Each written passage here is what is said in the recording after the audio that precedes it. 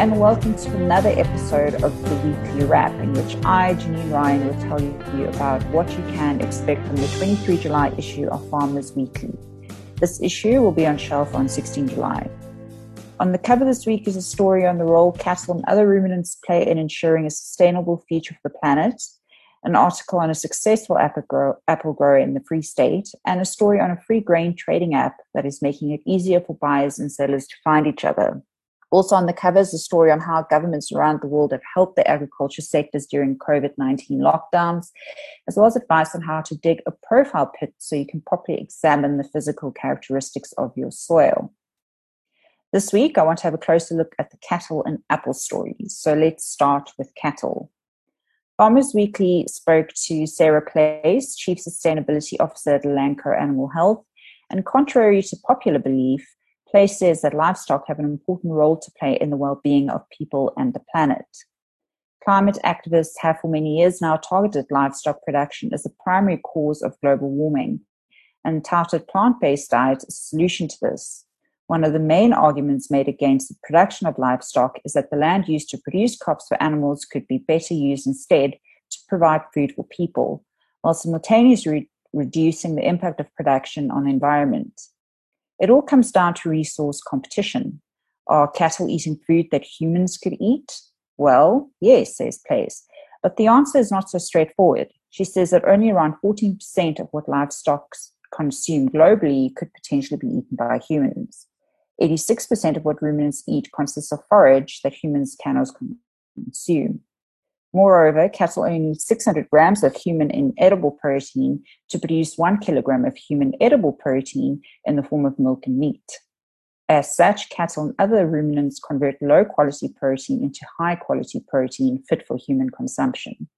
This is important to understand why ruminants are vital for a sustainable future. They produce more protein than they use, upcycling something that is of little or no value, such as grass, into a high-value product like beef.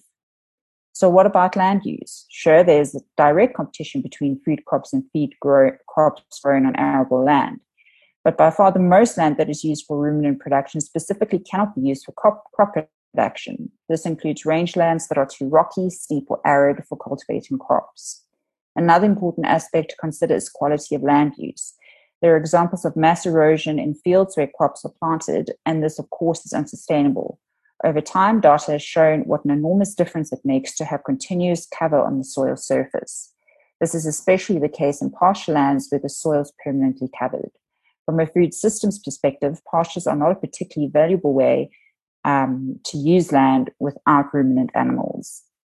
But used for livestock, they produce valuable forage crops that have lower rates of erosion and improve soil health in most cases, which brings sustainability, not unhealthy competition, to our food systems. They also allow for rotation, which is beneficial for the soil and plants. Importantly, says Place, the plant agriculture versus animal agriculture dichotomy is a false one. The two work together. Farmers Weekly also asked Place about ruminants' contribution to methane gas emissions, which is often cited as a reason for reducing or ending livestock production entirely. Place says that according to the U.S. Environmental Protection Agency, about 4% of U.S. greenhouse gas emissions come from cattle production.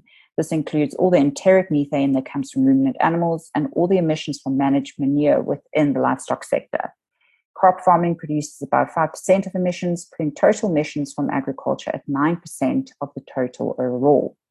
While this is something that needs addressing and something that farmers are constantly working at reducing, livestock production is not the main culprit when it comes to methane gas emissions.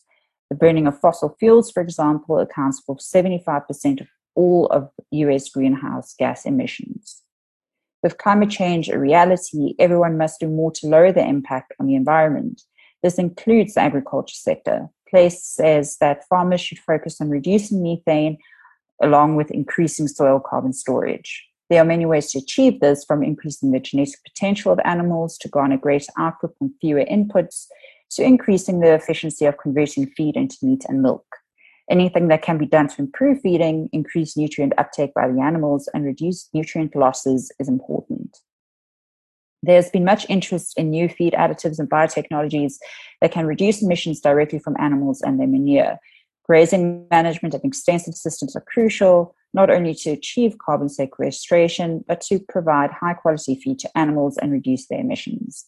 Since more readily digestible foodstuffs tend to reduce methane emissions, feeding regimes play a major role in reducing the industry's carbon footprint. You can read more about White Castle, an imperative part of sustainable future, in the 23 July issue of Farmers Weekly. Now to apples. Doug Osler, Free State Agriculture's 2021 Young Farm of the Year, is in charge of apple production on his family's farm in the Eastern Free State. Osler oversees the entire apple production process for Lone Tree Farms, from planning and planting through to marketing and sales. The on-farm pack house has the capacity to process between 60 tons and 80 tons a day in a single shift, and can keep 2,000 bins of fruit and 300 pallets of packed product in cold storage. Lone Tree Farms employs 85 permanent staff and up to 400 seasonal workers. The field crops division of the business includes dryland wheat, maize, and dry beans, as well as seed potatoes under pivot irrigation. The business also includes a grain sales division that stores, cleans, and packs produce from the farm and external sources and sells directly to customers. Lone Tree Farms began fruit production in 1994 when 4 hectares were planted to the Royal Gala, Top Red, and Granny Smith cultivars. More orchards have been added over the years, and by the time Osler joined the business in 2004, they covered 39 hectares. Today, there are 109 hectares of apple orchards on 2 sites, with Royal Gala and Pink Lady accounting for 60% of the farm's annual production. The apples are sold locally and exported. According to Osler, frost in September and October, when the trees are flowering, poses the main threat to apple production in the region.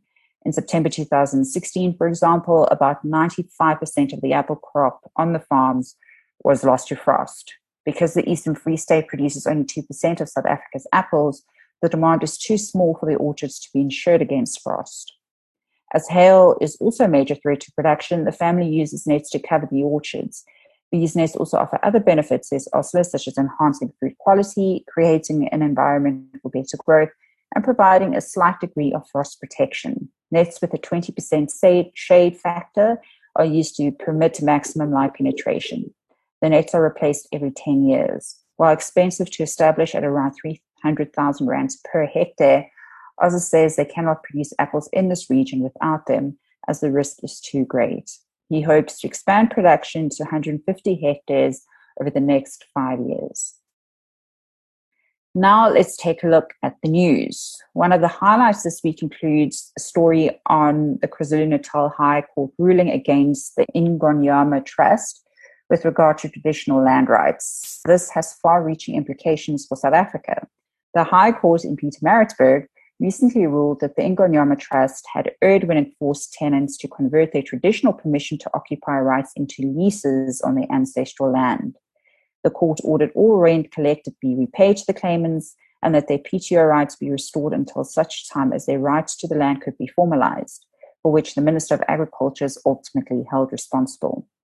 Dr. Annika Claessens, chief researcher at the University of Cape Town's Land and Accountability Research Centre, said the judgment was particularly important for all South Africans living in the former homelands, and highlighted the concept of custodianship, which is currently being used in the debate on the proposed changes to Section 25 of the Constitution. In another story, Free State farmers have spent a minimum of 6 million rand on the repair of provincial and municipal roads in the province during the first 3 months of 2021, according to Francois Wilkin, president of Free State Agriculture. The condition of the roads in the province is scandalous. Not only are the poor roads life-threatening, but they have an extremely negative impact on economic activity in general and the agricultural economy in particular, he told Farmers Weekly. He added that the condition of the roads was at its worst in the northeastern Free State. Due to the lack of government capacity and its inability to repair the roads, farmers were increasingly forced to do so themselves. And the last story I want to cover today, it is reported that the agriculture spends about 146 billion rand on intermediate goods, with electricity accounting for 94% of this amount. In subsequent discussions with industry role players, Agri-SA emphasized the difficulties agriculture experienced with Eskom's electricity supply. Jacques Dupré, General Manager for Trade and Markets at Hawkro, said unreliable electricity supply to the deciduous fruit industry had been causing problems for farmers on several fronts. If there's load shedding during summer, farmers can't irrigate or pump water into their dams.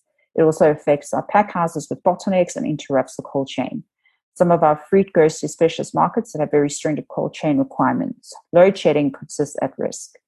Dupree said Eskom was faced with general supply constraints in certain areas, which was preventing growth and development in the fruit sector. That's all for this week. Remember to get your copy of the 23 July issue of Farmers Weekly on shelf on 16 July. You won't regret it. Also remember to follow us on social media.